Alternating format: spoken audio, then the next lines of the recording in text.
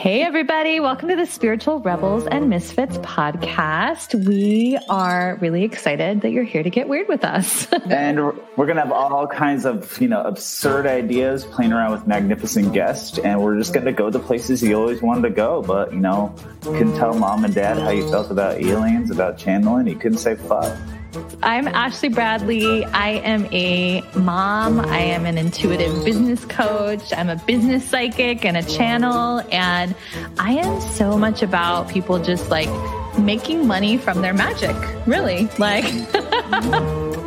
And I am James Lester. I am an open homosexual. I'm a speaker, a writer. I am a member of the recovery community, and I am a queer activist. We would love it if you would just give us your feedback after the episode. Give us a follow. Give us a review. Let us know what you think, because we would love to get all of our. Hi, everybody. Why am I so entertained by it? I don't understand it. Because I think that we like to hold ourselves really lightly, and when we do things like official intros, we just get a kick out of all of it, and I'm here for it. But hi, everybody. Hello, everybody. We're back, and we're going to talk about near-death experiences today.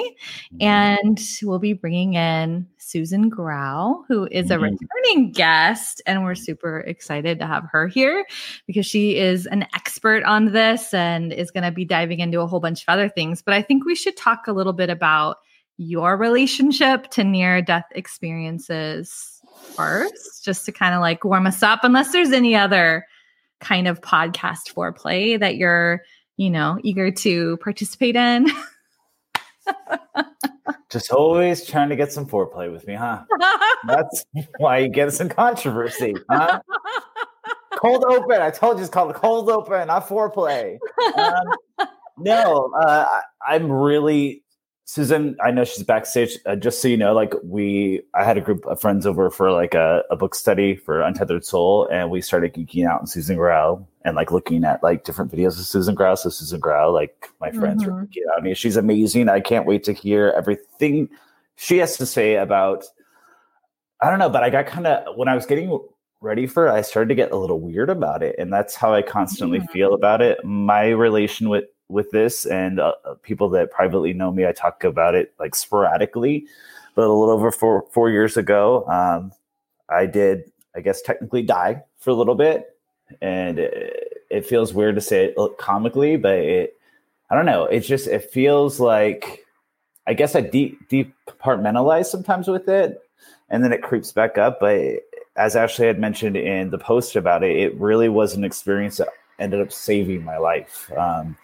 A little over 4 years ago, I was deep in my alcoholism. I was very, very, very sick. I talk about this on panels. I was summoning death on the daily, in my head through my actions. And, I've learned through my own spiritual journey that if you ask, you shall receive eventually. And death came for me a little over 4 years ago. My landlord found me. I was beaten unconscious. I was in a coma, an infection in my lungs. They said I was going to die. They thought I had died for a little bit. They told me that my landlord, they'd take me to the hospital to make sure I died peacefully, and motherfucker came back. And the strange thing with having that experience is there was no more fucking around with my life. I came back and I was so freaked out by it. I had a clear vision of my life that had been wasted for so long that I tried to drink harder. I tried to do more and more drugs to try to blot it out. And, my soul was awakened from it. And it really was a beating that ended up saving my life, because it got me to face myself and get sober. The near-death experience, I'm really interested in Susan's, exploration of it, because for me it's still muddled.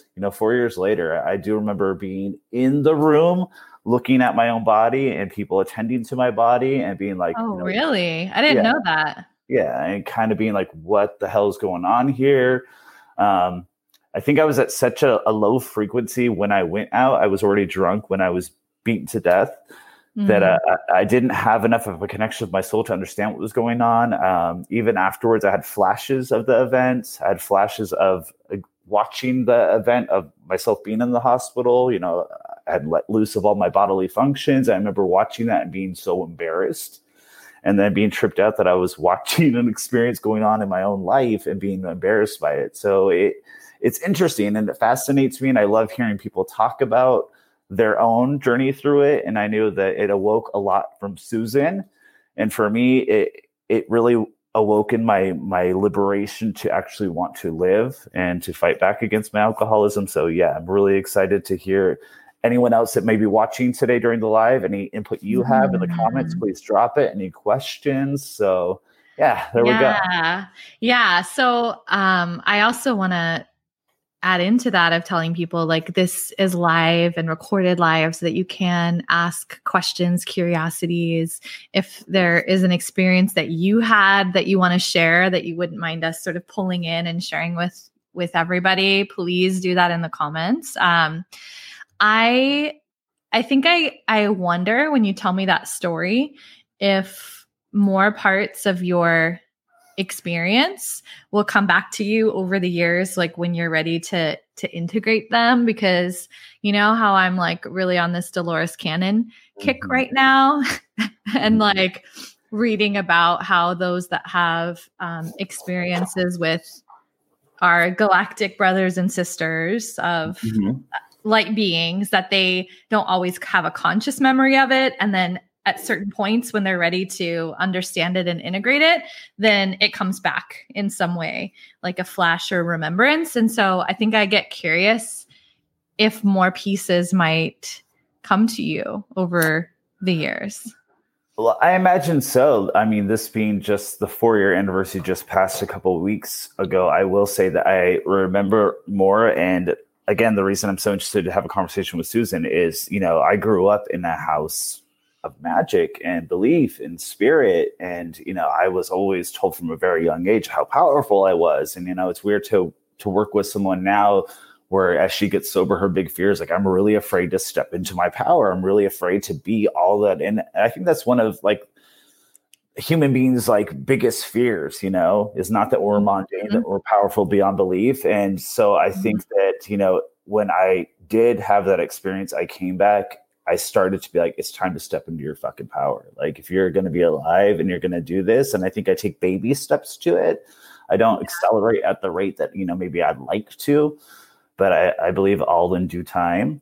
But it definitely there was no turning back. But the thing I want to say, though, that I believe we can take any traumatic event like that and make that the turning point where there's no turning back. Because, you know, like I'm finishing up rewrites on my book, and it's called Life After. And I believe that about, you know, divorce, death of a loved one, like someone cheating on you, losing a job, like, but it can be that pivot point for you.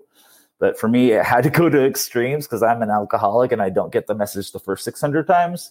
But that extreme, there was no turning back. There was no more living in like self-pity. There was no more living in a bottle. I remember I would get so drunk and so high and I'd be like, okay, I'm not going to think about these things anymore. But my soul had been disrupted. It had been woken up.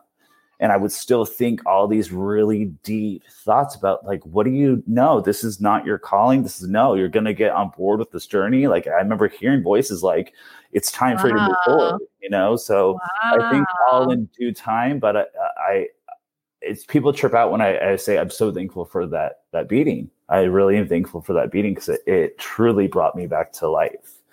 So yeah.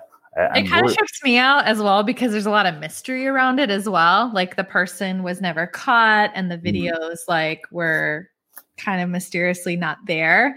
And so it really just kind of goes to show like in the ways in which the universe works. Like I think like you're saying, to fully get the message through and to take it to that extreme for you to like wake the fuck up and move forward. And so I think that thinking about that, since I know you didn't even share that angle, just kind of adds to the interesting mystery of it, wouldn't you say? Well, when I was released from the hospital and went back home, I remember a couple times the police department showed up and they were trying to do an investigation. I was not cooperative whatsoever. And then about a year into my sobriety, an actual television company got a hold of me and were asking me to participate in like this show about people that had gone through a violent crime, that had died. To go on air, they're going to like have like psychologists and psychics and all kinds of, and they wanted to solve it at the same time. And I started to fill out the paperwork, but something pulled me away from it. And people get kind of mad when they're like, oh, did they ever catch the person? And they haven't. And for some reason within me, like I don't feel the inkling to search that out. It's not out of fear. A lot of people are like, you need to bring that person to justice. But like it was such a pivot point in my life that maybe there's some ignorance in me, but it was what it was. And it's time for me to move forward, not backwards, So yeah, there is a lot of mystery about it. Tapes from our security of the house were missing. There's a lot of weird stuff about it, but ultimately I'm thankful because again, I would not, when I talk to other alcoholics, I'm like, I can't tell you about surrender initially because I wouldn't fucking do it. I had to literally be beat to death to surrender and awaken my spirit. So yeah. Who's watching with us here? Just drop us some hellos. Let us know where you're watching from so that we can say hello to you. I do want to bring in Susan Grau in just a few minutes. And she was with us on our All Hallows Eve episode, so that was like the day before Halloween on All Hallows Eve. And she came in and she was actually doing some readings, some mediumship readings. And it was like super quick. Like I remember she was like, in and out within like, I think we actually had her longer because we were just like hanging on her every word. And so maybe it was like 20 minutes or so. And so I knew that it was like good just to have Susan be our only guest and that we were going to have so many questions for her. I knew from like her website and previous conversations of knowing her story that it was a part of like how her gifts opened up and that it's something that she talks about frequently. She's actually writing a book about the topic as well. And we'll see if she's able to share anything with us with that. But I will pull her in. Let's see. So we have somebody who's in Idaho. Hi. It's Robin. Hi, Christina. Robin's in Idaho. Some of you are Facebook users, so I'm saying whoever this is because I can't see you. So anonymous. But as you're here, let us know. And I mean, straight up, when you comment, you help other people find us. So if you want to bring some of our cosmic magic to the worlds of other people that are really aligned with what we're doing, then give us a little like heart emoji, give us a little, high five, Bitmoji, whatever. Okay, you're being weird about it. You're being weird about it. Okay. I'm just being straight up. I'm like very unveiled here. And I'm just like, hey. Eggplants. No, but what I do want to say is if anyone is listening and has questions, please put it in the comments because oftentimes I am guilty. Ashley is much better at this, but I get so enthralled when we have guests like Susan where I'm just listening and like so taking what they're saying that we're going to need you to ask the questions so we can ask them. I just I get hypnotized by a motherfucker. I'm not going to lie. Thank you, Salon. She's getting us started with the emojis. Hi, Brandy. Hi, Taylor. So let's pull in Susan. Yes. Hello, Susan. I think you're muted. Hello. How are you? I'm good. Thank you for coming back and saying yes to us and all of the shenanigans that you probably had to listen to before we started. I love listening to it. I actually was over here just laughing and smiling, and it's my thing. It's my passion. So I love hearing about it and listening to it. You have a great show here too. I wish I could have figured out how to get the link on my Instagram because a lot of people want to come over, but they don't know how. I know. I wish that it could integrate with Instagram better. So I'm hoping that they all sort of make friends with, link sharing soon. But get that legal shit fixed, all right? Instagram, start playing nice with other platforms. Yeah, well, what I'll do is I'll start doing readings on Facebook, and the next time they'll maybe come over there and. Yes. So I would love for you to share your story, because I know that a lot of the way that your gifts opened up have to do with a near-death experience. So do you want to start there? Okay. I just want to say one thing. I was listening to you guys talk about grieving, and James, my belief system is we grieve from the moment we're born. And if you've been listening to my YouTube, you know that I say that a lot. And we start grieving from the moment we can't get up. We're born, we're out of the womb. Oh my gosh, where am I? To not being able to get the bottle of fast, and to having wet diapers, and to losing our blankies. And I mean, we grieve throughout our journey. And I think, they set it up that way for preparation for the big ones, so that we're not so shocked in our grief, because grief is obviously the hardest thing we go through and always will be. But I just had to say that, because as I was listening to, I was thinking about that, and how we're just prepared all the time for every experience we have on this journey. They've always and always are preparing us. And so each soul has their individual experience, and each soul also has the understanding of what that journey looks like for them, and what that experience might be in some form, whether it be minor or major. And obviously, bigger journeys are bigger journeys. Well, when there is time, if there's time, because I'm sure I would like to talk to you about like your own journey with grief now, because something I found having had that experience is I feel kind of separated from death a lot. There's like a lot of death in my community, and I talk to Ashley about this all the time. And when it happens, I'm not scared by it. I don't necessarily, I feel like I don't grieve enough, if that makes sense. I'm kind of like, for me, like it's just opening the doorway to another room of life as we know it or don't know it. So if we get to it, I'd love to hear your thoughts on that. Yeah, I actually don't want to die, and I actually fear not what it's going to look like when I get there, but the process. And so I'm a little bit unusual compared to most NDErs. I think that many of them have no more fear, and life is grand, and they understand everything, and they go through the journey, everything is wonderful. I was the opposite. I was scared. I had terrible trauma in my journey. And I was told I was going to, so I'd have more to offer and more to give. And the more you go through, obviously, the more you can give away. But, I think about how I'm going to die scares the hell out of me, if I'm honest with you.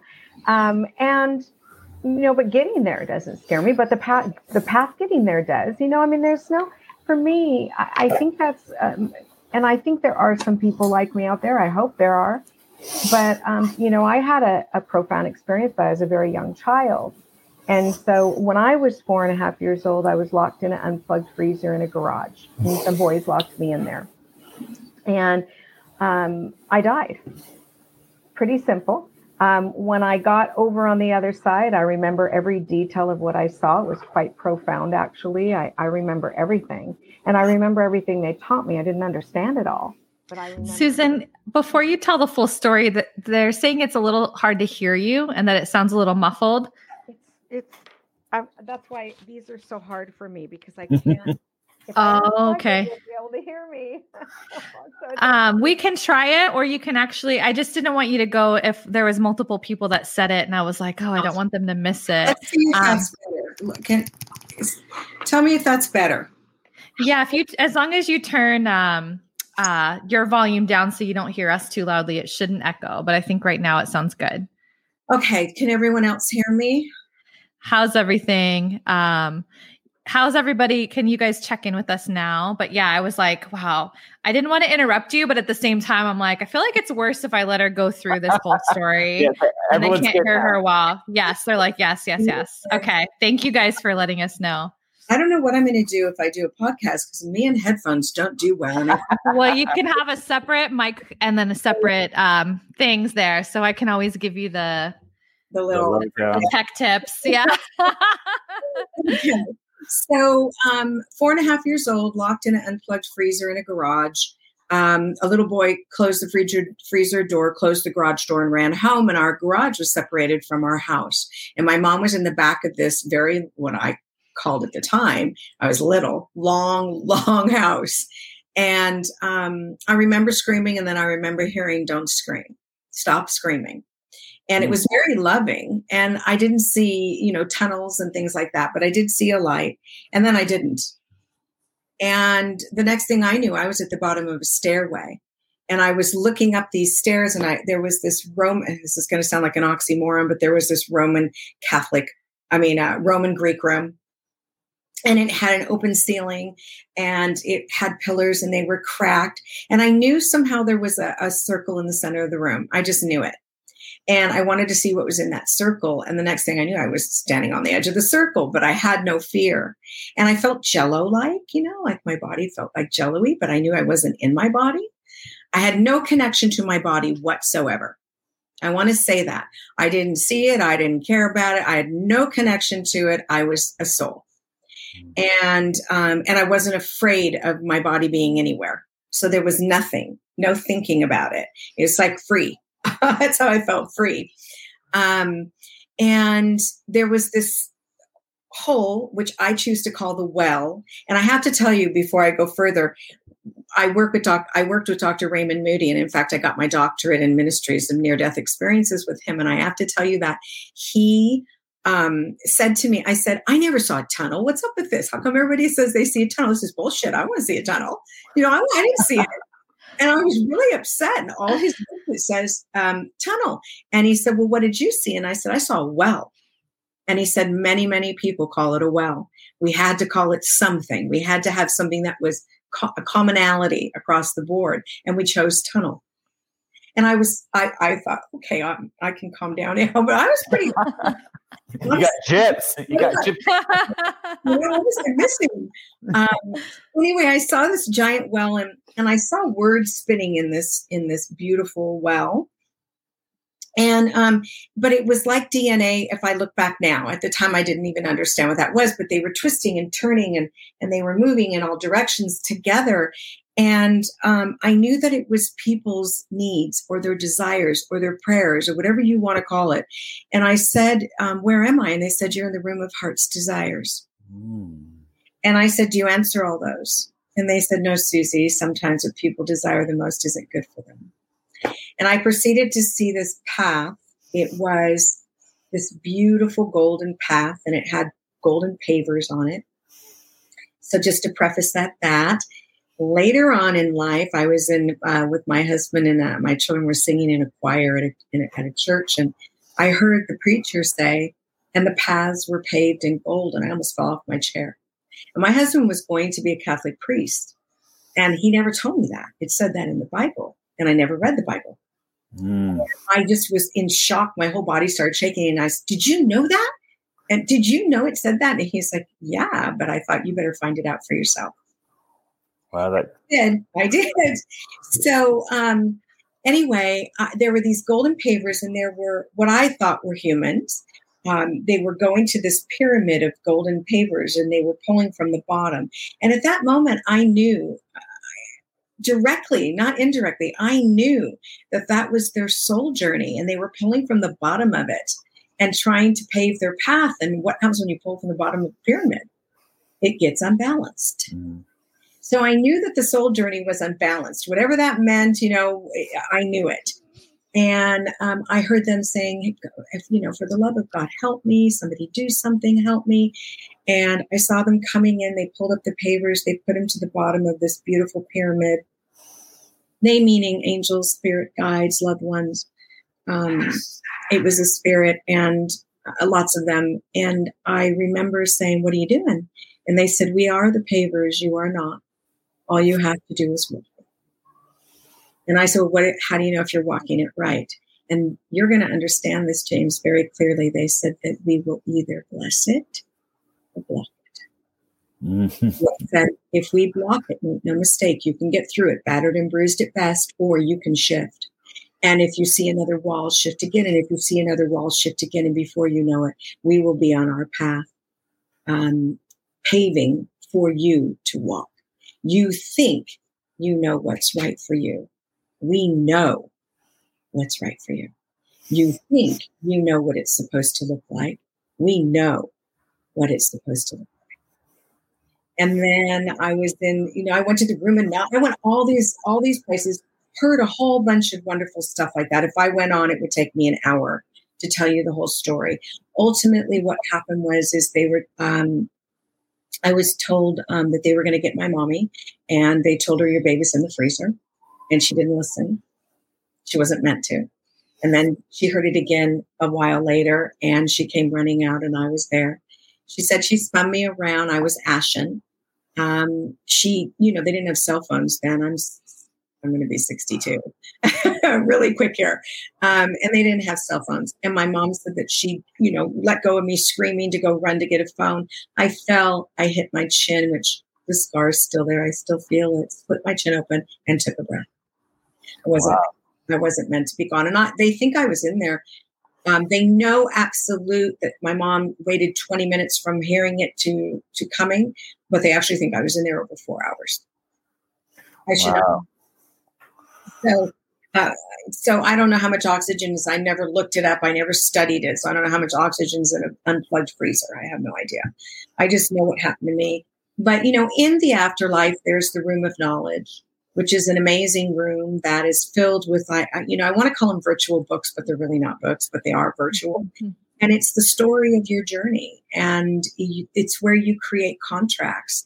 And those contracts are not, I hear people say, well, I lost my son to suicide. Did I make that a contract? Was that a contract? And I absolutely not. But your soul needing to understand deep, painful grief and resonating in that understanding was part of it. So we create our journey. Go ahead. I just want to ask a little bit about soul contracts. If you can give a little bit of expansion on that, your understanding, interpretation of it, because until like these last couple of years, I didn't know what the fuck a soul contract was. I have a very broad understanding of it now, but just for those that haven't really explored that. Mm-hmm. Well, I think a lot of mediums and a lot of spiritual workers believe that everything is a planned event. I do not. I go against the grain. I always have. I'm just one of those. And they also believe that everything that happens in your life is a contract. And I believe there's free will. And if there's free will, they can't contract it because they know about it. If they knew about it, it would be a planned event. If it's a planned event, free will. So for me, it has to make sense. I'm very analytical and it has to make sense. That makes no sense to me. But what I do understand as a contract is, for instance, I might be up there with you guys and I might say, there's going to come a time where I'm going to need to talk to people and I don't know how to get through to them. And you're going to say, well, let us do this for you. And here we are. Or my soul wants to resonate in the understanding of marriage. Let's just say. So I will be married if that's my contract, who I marry, how long I marry, the kind of marriage I have, the type of person I marry, my joy in my marriage, my heartache in my marriage, et cetera, is all free will for my soul to grow and expand and be free. And that's the free will part, but I will be married. Might be 90, but I'll be married. I'm married, but my point is that that's the contract. So contracts are our soul's decision of what we need to resonate in, because we come here for knowledge and love. And in order to, so if I were to give you a book on the ocean and you had never, ever, ever seen the ocean and you read everything about it, that's what happens up there. This is experiential here. So we go, well, I want to know what it really feels like. So until you put your toes in it, you smell the salt air and you resonate in the energy being knocked around in the waves and the coldness on your feet and the heat of the sand burning the bottom of your feet. You don't really understand the ocean and the sand and that experience, do you? You have to be in it to understand the full experience. We're here to do that. Whether it be love, making love, whatever it is, we want our souls to understand and expand in. I love that you say that, because I think people that do talk about soul contracts, I think it's very specific. And I love that you mentioned it's broad. You know, if you're meant to experience grief, it's not going to be a specific grief. It could be a variance of elements of grief. Marriage, like you said, it can happen when you're young and when you're old. So for me, contract are like little stipulations of things you will experience while you're down here on the earth experience. And go ahead. No, it's okay. Go ahead. Well, and then I love what you were saying about free will too, because in the program that I work, we talk about nothing happens in God's world by mistake. And I always say, like, they'll say, well, this happened. Was that God's will? And I said, well, you weren't being in God's world, were you? You were being in your own world, and you were making your own path, and you were going against the universal forces that are trying to aid you. I don't know if that makes sense to you as well. It does, and in God's world, I don't believe anything's by mistake, because I think they make good of it for our soul to grow. So there are no mistakes, not really. We will do things that don't look good to us, and we will do things that ruin us, and unfortunately, and we will do things that harm others and all those things, but we grow in that. And so do I think that God planned every one of those things? Absolutely not. I feel like if that were the case, why am I here? What the hell would I need to be here for? My free will has to be empowered. Everything I make a decision on changes my soul. Mm-hmm. So if I didn't have to make any decisions, how would my soul change?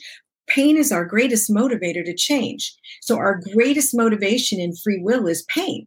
We cause ourselves pain. We cause other pain because the soul expands in pain. When we are in pain, the first thing we do physically is contract. If you think about, oh my God, my child, we contract. But then as we're going through the experience and we're healing, we're expanding. And the reason we're expanding is because our soul gets an expanded awareness and clarity about that circumstance so that it has this growth potential. But we can't have that if everything's planned. So it's not a mistake. They're right.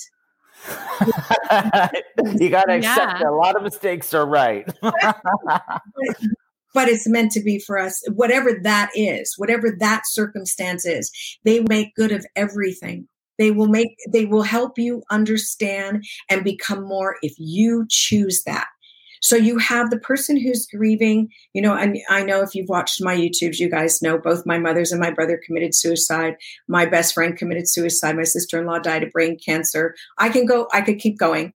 I was trafficked as a little girl. I can keep going. My life was not easy. And I don't share that to everyone. I share a lot about the suicides, but the sexual abuse and those things, I don't share that often, but it's all there in my journey. And like it is for so many.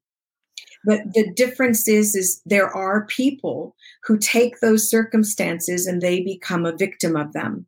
Yes. Then we have those people that take those circumstances and have pain. Sometimes when I talk about it, I cry, that poor child, that poor, whatever it is. But we take that circumstance and we give from it.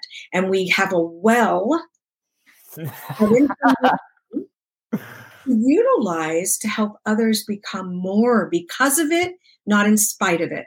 If you are using the word, I went through that, and in spite of it, I'm still strong. Ooh, what a negative connotation. But because of it, I'm more. So I have more to give. That's the goal here, is to get that. Some people automatically go there. Some people do not. Yeah, and I get that total mindset. Sorry, Ashley, if you're going to say something. When I first started getting sober and I would talk about the event I described, I would always say I would be the victim of a home invasion. And now the last couple of years, I say I am the survivor of a home invasion, because I really feel that whole mindset that you're speaking of determines the life journey you're going to have. You're either going to be the perpetual victim, or you're going to rise to be altruistic and help other people find their bearings. So I love that you bring that all up. How about this one? You're a thriver. Invasion. Loving that. I'm taking that, Suzanne. You didn't survive it. You are thriving through it, and you do more to others because of it. So I'm not a survivor of suicide or sexual abuse. I am a thriver in it. And I take it, and when someone comes to, and let me tell you, they bring lots of people who have sexual abuse, who have been out there in the world being trafficked. They send people who are suicidal and commit, and lots of suicide in their journeys to me, because they walk in the room and I'm already I'm already there. I already know they've been there, they are there, they will be there. And so, because I understand that emotion so vehemently deep. And so what a beautiful gift they gave me out of it. Because if I couldn't do that, I wouldn't be sitting here with you guys. Number one, I probably would have blown myself up by now. Honestly, the journey was hard, and it was hard for you too. And I don't know if I would be that person that if I could shift that, I wouldn't. If you threw all your stuff in the center of the room and I threw all my stuff in the center of the room, I can guarantee you I'm walking out with mine because I understand it. Number two, I've grown through it. And number three, I have something to give because of it, because I have such a deep understanding. So when I was there, they talked about all of this to me. And let's talk about that more, like the creation of a healer and how the gifts are connected to it. Because the way that I'm seeing it is that with an expansion of range, that the deeper sort of frequencies that we might experience, that gives us an expanded range. And the way that I'm listening to it, it sounds like that's the thing that gets us in touch with more of our magnificence, right? Like, or how Abraham Hicks might talk about how the solution is never created, sort of like with the problem that everything has to have its other counterpoint. Like I'm seeing this all connected in to how the gifts open. So let's talk about that. I'm so curious. Okay. Well, when you're in the problem gets bigger. And when you're in the solution gets bigger. So let's get bigger, right? We want to get the solution at all times. And that's hard to do when we're in pain. So do you have to have a near-death experience to have these gifts? Absolutely not. So I'm not too convinced on that. I have to say, did it help me understand? Nope. I was terrified. I came back. I saw people, and I saw people before that. I actually saw animals floating when they would die at 3, and I remember it. And it's how I went back to that memory, but it was always there. But I have to be honest with you. I didn't expand more because of it. I understood more because of it. And there's a difference. We all have the pathway. So we just have to work the muscle. And some of us are meant to use it in this lifetime and some of us aren't, but we all have it. And working the muscle, if I'm not working the muscle, I am not growing in this gift. So it doesn't matter whether I pick up a 1 pound can of beans or a 1 pound weight. If I'm lifting it the same way, I'm going to get that muscle the same way. It's the same way with the muscle to the pathway to spirit. So, when I teach people that, you can expand into this. I don't know how far you'll go into it. That will be spirit's decision. But my near-death experience, it gave me validity. Okay, so honest, out the gate, it gave me validity. So when you've had a near-death experience, people go, whoa, this woman's seen the other side. So there's the validity. And in that gave me courage to be a medium. It gave me strength to say, listen, I saw the other side and I could utilize that. And so it helped me grow and work that muscle more and more and more. I want to say probably I felt more trustworthy because of my experience, because when you talk to me about spirit, I can tell you what I saw. I'm not just going by something that doesn't make sense. And just to take that just a step further, when things don't make sense, pay attention. So when somebody tells me you have to wait 3 months to talk to your loved one, don't do it before 3 months. Spirit wants you to wait 3 months. And they have this rule. And I'm like, I hear it all the time. And people call me and I go, well, let me ask you a question. Did they tell you there's time there? Well, yeah, I asked them. They said no. And I said, how does that make sense? No time there. That's some. I'm sorry, Susan. I hadn't heard that before. That sounds like some bullshit. That kind of stuff I know the difference of. And so that gives a little validity. But I have to say, there's so many beautiful, wonderful mediums on this planet that have never had a near-death experience that blow me away. They blow me away. But on the other side of that coin, if you want to talk about the truth of the afterlife, you need to have been there. And I don't think enough people have seen it to be able to talk about it, yet they do all the time. And so when I'm listening to that, I ask them, where do you get this information? Well, from spirit. Okay, well, but are you sure? I'm like, are you sure? Because it doesn't make sense. So much of it doesn't make sense. And they're not nonsensical up there. They taught you to have a brain. They gave you the brain you have. They're very intelligent and worthy and loving. And they have all of, 5 million times fold what we have. So they're not up there stupid enough to say something that doesn't make any sense. Right? So that kind of thing always comes up for me. But as far as being, the truth of the afterlife, and since this is near-death experiences, is that they love you and they want you to grow and be more. And if that means pain, it means pain. And you'll do it for yourself. They don't have to do it for you. You'll do it yourself. Then they take that and they create more with you.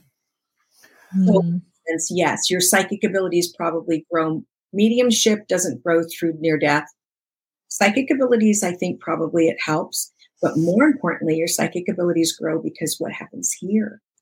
Your intuition is your psychic ability. It's in your gut. It's not outside of you. Mediumship here, intuitive is in your gut. And so your gut says, don't do that. How do you tell the difference between gut and fear, my friends? How you tell the difference is fear feels unsettled. It feels anxious. It feels overwhelming. It feels all these negative emotions come from fear. From intuition, it's calm, it's peaceful, and it's a knowing.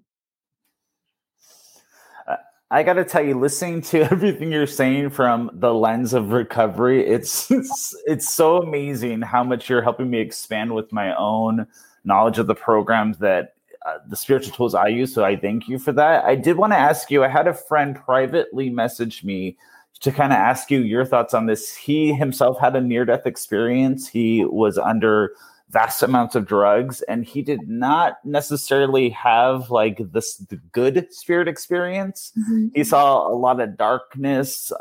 There was a lot of fear. There was a lot of demonic energy around it.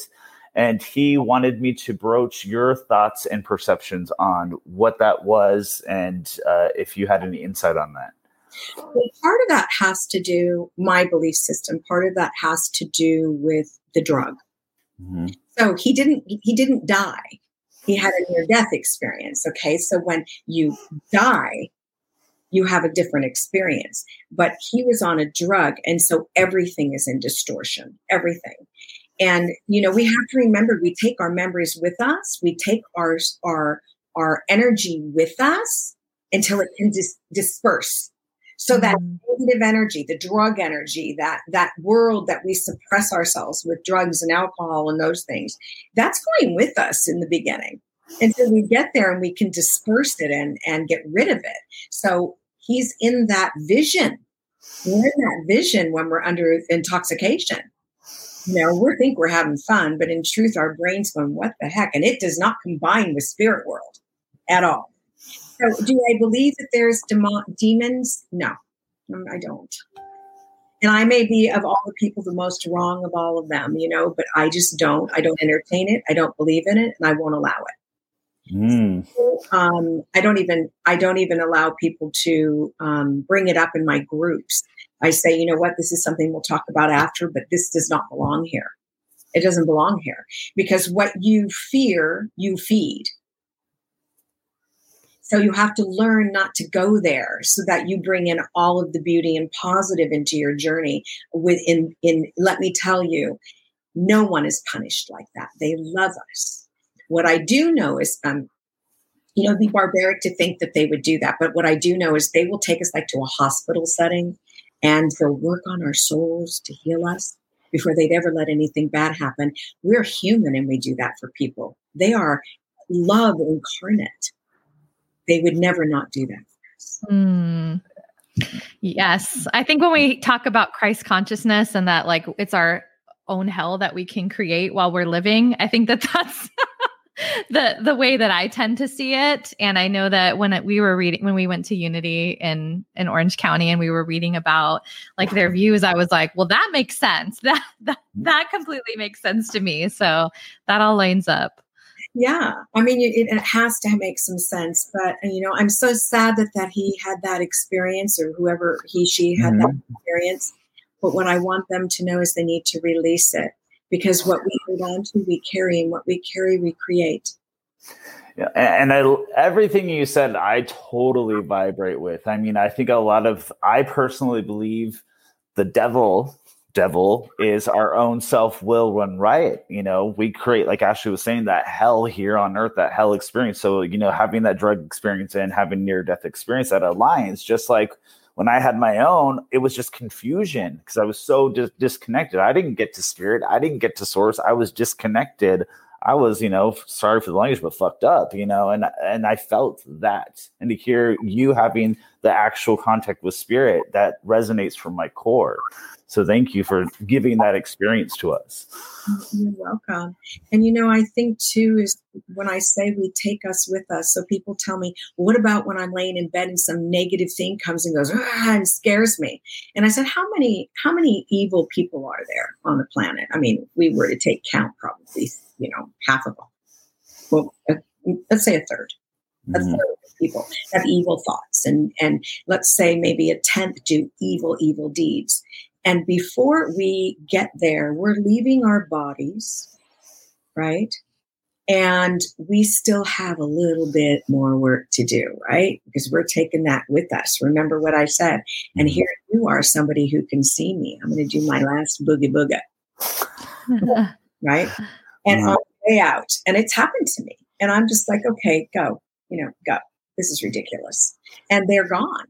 So, I always tell people, if you give power to demon has power only because you gave them power. Because if they really had power, if there really was demons up there that had power, we'd all be thrown through windows. We'd be said, you think they'd stop with going boo? Right. No. Right? They're going to terrorize you completely and 100% every moment of every day, every chance they get. That's our demons are inside of us. You're right. Yep. And that's the whole free will choice component as well, that like, you don't have to choose to interact with it. And so I am totally in your free will choice camp as well. So I know we are at the end of our time with you already, but would you be open to sharing anything about any projects around people that want to go deeper into stuff with near-death experiences with you? Because I'm not sure if you're able to talk about it or not yet. Oh, yeah. I mean, I do anyway.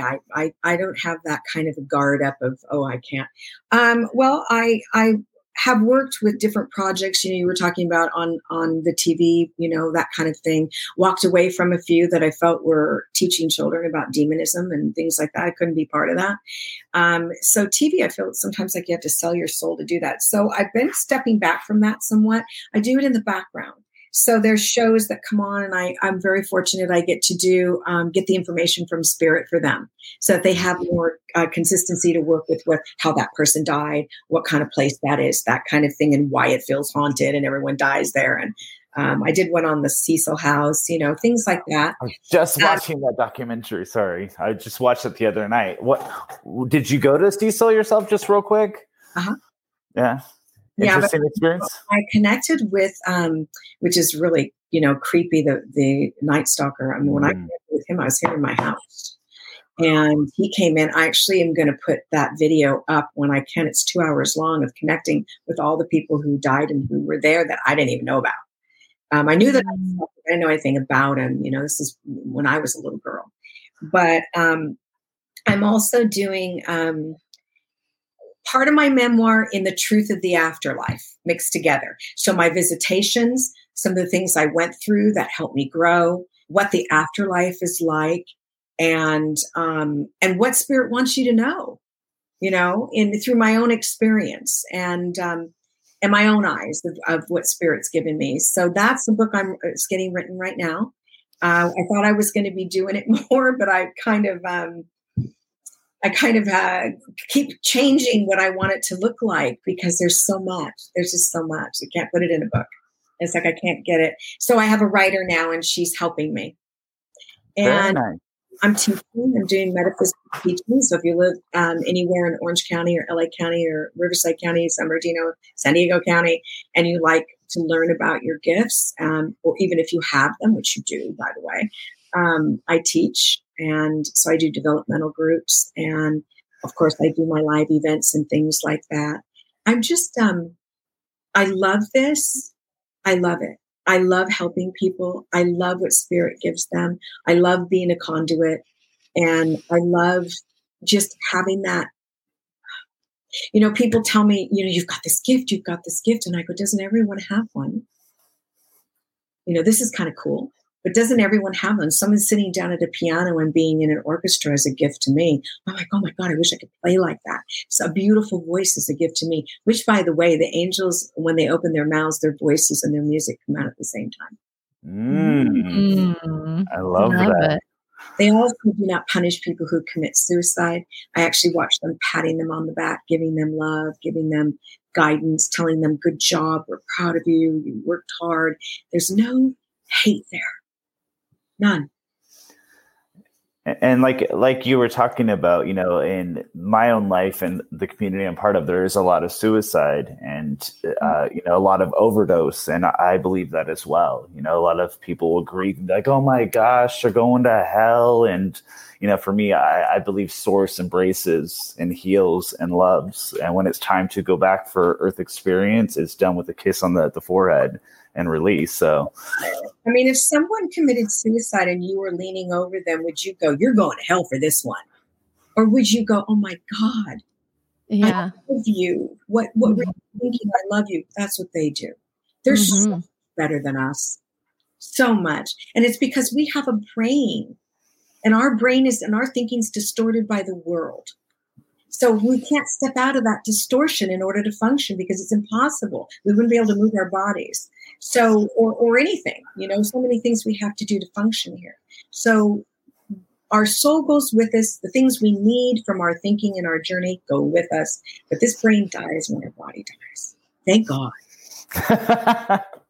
Suzanne, you're just so amazing. Thank you for joining us once again. And I think you're a part of our Facebook group. If you want to share any videos or any links for anything you're doing, feel free. I know Solange is going to drop some links, but I just love you. And every time you come around, thank you so much.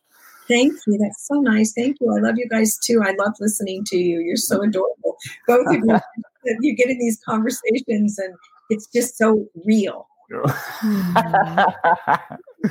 We'll have to come and see you because we're both in Orange County as well. And I know that James would love to do that for one of our friend adventures. So we're going to drop your Instagram link. Is that where you would usually post for your events, is on your Instagram? Yeah, I'm working on TikTok. It's a little out of my venue for being my age, but I am working. Yes, Susan. Susan, I don't want to hear you talking shit about your age. You look fucking fabulous. That's not allowed here. All right, you're hot, mother. All right, you're thriving. Yeah, you're thriving. Your early 60s, and you belong on TikTok. All right. I'm trying. It's just I'm not a real good marketer. I'm just not, and I think it's just because I'm so busy helping that I'm not great at marketing. But you don't need to be great at marketing when you got such a goddamn gift in the when you got Spirit doing it for you, just magnetizing people to you. But thank you so much. I definitely encourage everybody to follow Susan. Someone was just saying that this is one of their favorite episodes and how awesome it was today. But definitely follow her. We dropped her site, and also she's at Medium Susan Grau on Instagram. And she actually does live readings on there, and they're amazing. You definitely have to connect in with her and see what she's up to. So thank you, Susan. We just adore you. Back at you. Bye, everyone. Thank you for coming on and listening. Take care. Thank you, love. Bye. That was so awesome. Another hypnotic guest where I feel like I could just get lost listening to her. And I have to read that book now because I just wanted to hear detailed things of what happens after the golden pavers and the pyramid. I just wanted to keep hearing it all. Well, when I get hypnotized by my 3, I get chewed out for not calibrating up. And what's your problem? But you know what, Ashley? I totally feel you. She has a hypnotic presence, so I'm not going to give any grief about it. All right? Okay. Well, we would love to hear from the rest of you as well if there was something that stood out, what the big learning was. I feel like I am a big person that's all about free will choice as well, because I do think that when people go to receive a reading, that they're always asking will this happen? Will my business be successful? And I'm Well, like there's a lot of free will choice here. So what we can do is tune into the energy of what we're seeing and see how aligned it is with where you want to go. And what's great is like you get to co-create with that. You get to create with those energies. And if it's not headed in the direction of your liking, that you get to take the actions, adjust the thinking, do different things to create the experience that you want. And so I'm just completely about the free will choice and that there are big parts. I mean, I totally like with the soul contract portion, like I think that there's that sense of mission in many of the healers. Like, and I think that we watched the movie Soul and it talked about like, oh, you and you know, all of you humans with your purposes of life and you complicated things. And I do think that there are some healers that have kind of a dual mission where we're here to expand as an energy and as a soul. But also, I mean, I have that sense of mission and that's just my truth. And I know that other healers, I would guess you as well, like have this other inbuilt part of you that you're like, well, I know that I'm here to do something and support people in a specific way. And that how I do that is ever unfolding. Well, I really love that Susan tapped on we're here to love. And that's what I ultimately believe. And everything that you do, you know, we're just talking about your new business expansion and it's all done with love. So it's meant to be done. And I think that, you know, do I want to write books? Do I want to speak? Do I want to do all these magnificent things? Sure. But my number one mission is to love. And usually if I'm loving, I'm creating and I'm engaging with other people that are creating. So I love that she mentioned like, you're motherfucker, you're here to learn and love. And I think we get so far off on like, I need to have this family or I need to have this career or this house. And those are all lovely things. But if you're not doing it with love, like you gone and fucked off your earth mission, man. So I just, this is totally our school. Yeah. It's our classroom. And yeah. And I think, you know, that's that part of soul, you know, how I got all about soul. That's where they were kind of laughing at him, like you and your purpose, like, you know, what your purpose is, dude, to like have adventures and love your friends and grow and expand and not be a dick.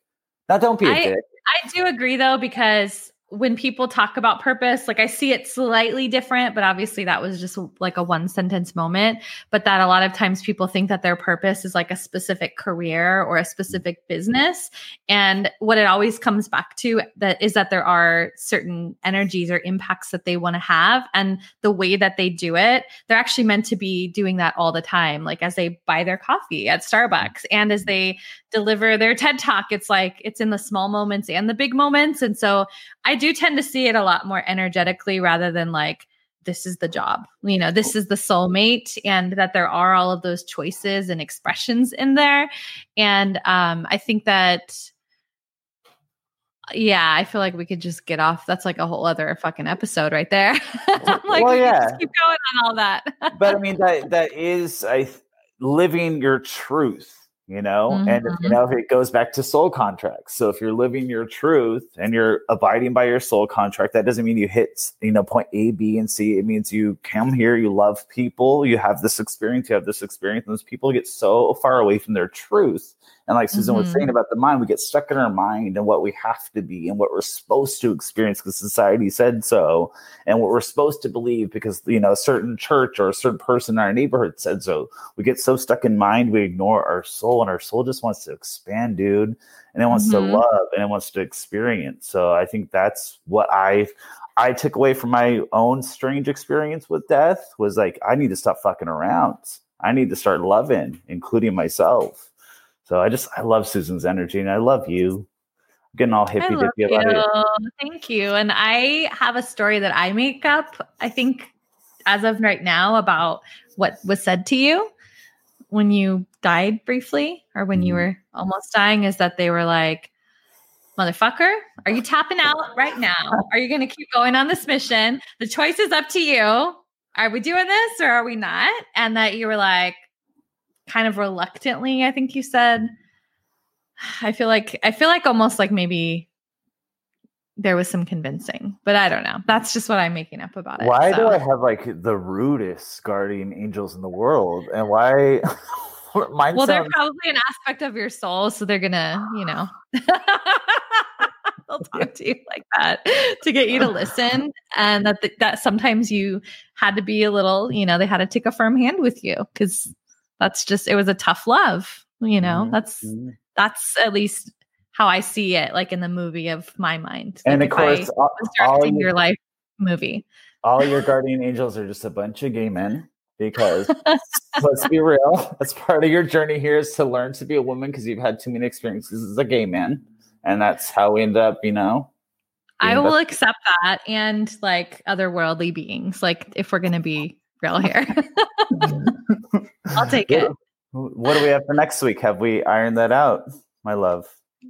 Yeah, we have. But let me look at the calendar before, like, I try to go off memory, because I was just telling you before we started that it's been quite a week with like teething babies in my household. And yeah, I'm feeling a little tired today. And yes, we are doing Christianity and Buddhism.